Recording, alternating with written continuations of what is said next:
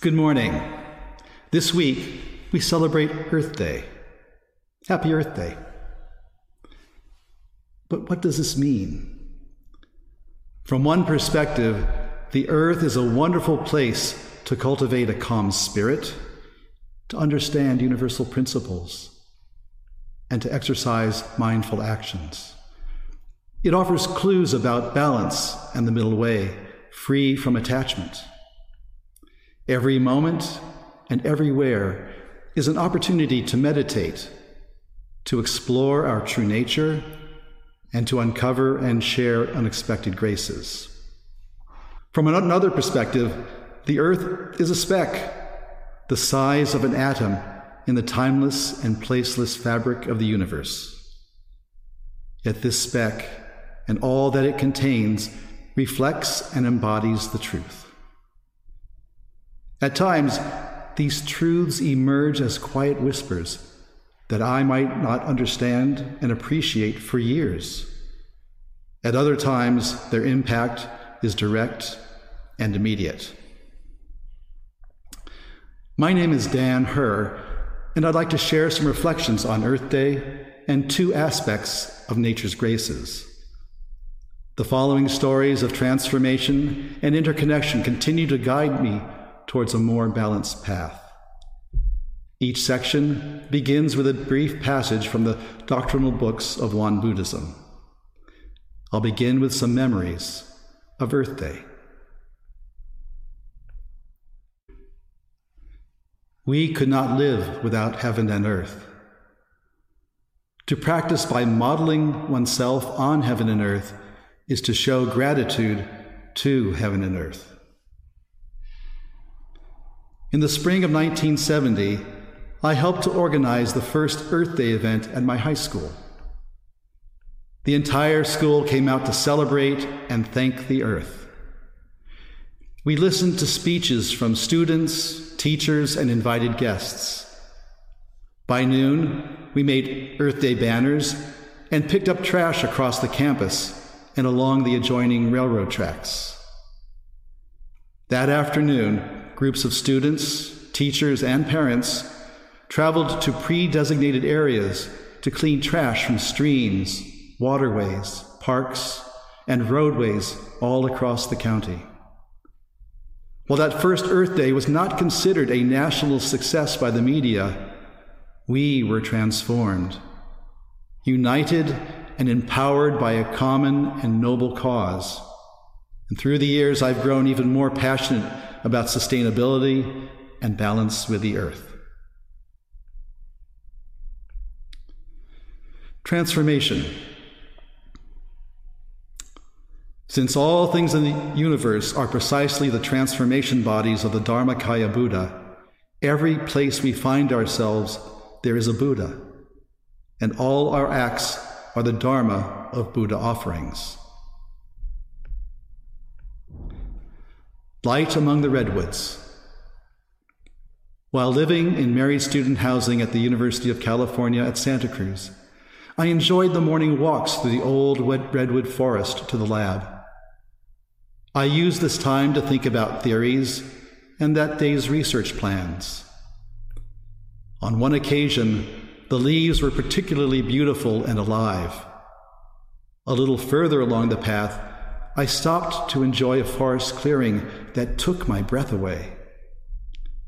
This place, I thought to myself, is where I want to be for a long time, outdoors and in nature. I thought how wonderful and freeing it would be to build an open-air pavilion here and to study and appreciate nature within this peaceful setting among the redwoods and overlooking Monterey Bay. But then dark thoughts arose. At that moment, I imagined 2x4s, one by one, next to each other, attaching to one side of the pavilion for protection. And as these timbers sequentially filled all four sides of the pavilion, the view became more and more limited. Eventually, the pavilion was completely sealed from the outside world, and I sat caged, imprisoned in darkness, with no view of nature. I said, "No!" And letting go of that image, I returned to the calm and peaceful clearing. What did this mean? Well, that morning I had been thinking about the meaning of scientific ideas and dogmas. I'd been growing increasingly concerned about how attached some of my professors and I were to certain theories. While models may provide some sanctuary of perceived understanding, I now know that at best they represent only approximations of the real world. And more importantly, I realize that all human-constructed models are filters that can constrain our ability to see the truth in this place at the present time. My experience in the forest transformed my approach to scientific inquiry and turned it into a treasure hunt of unexpected discovery and neutral appreciation. Truth Whisperers. In June of 1968, after 8th grade, I traveled from Long Island to Fillmore, a little town in western New York, to help a family friend on their farm. And during that summer, I apprenticed on a dairy farm where I learned how to milk cows, clean the barn, fix fences, drive a dump truck, and calmly see and appreciate the land. The farmer reinforced in me a strong work ethic and hands-on problem-solving skills. On one occasion, I had just brought the last cow into the barn from the field for the morning milking. I remember the farmer frowning, for that cow was in labor and her calf presented in the breech position. When I asked about calling the vet, he said, calling the vet wasn't an option. They'd both be dead by the time the vet arrived. And without hesitating, he handed me a rope and instructed me to tie one end around the calf's feet, while he tied the other end to a winch that he attached to one of the posts in the barn. He said to me, "Now every time she contracts, we're going to pull to help her with the contractions." Well, you can imagine how my adrenaline was racing. After about 5 minutes, he yelled, "Catch!" And without thinking, I ran over and caught the calf in my arms before it hit the ground. They both survived, and that little calf bonded with me. I often think of that calf and that valuable lesson in hands-on problem-solving. I remained on the farm once the school year resumed. At the time, this school experience seemed relatively uneventful. I met some wonderful teachers and the students and deeply appreciated their friendship and hospitality, their wholesomeness, and their quiet graces for this teenage visitor from Long Island. Upon returning home, I observed several of my other teenage friends had changed. They now pursued more unhealthy paths and behaviors. Some classmates experimented with addictive and psychedelic drugs. And while we remained friends, I realized that I faced a choice, and ultimately I chose another path. What does this mean? The farm and high school experiences provided quiet awakenings that led to profound transformation in my life over many years. For me, each transformation is like a mini rebirth, a new beginning with new awareness and opportunities. Interconnection. Interconnectedness through a single vital force means that all living beings in this world form a single household and a single family. The Chickadee Connection.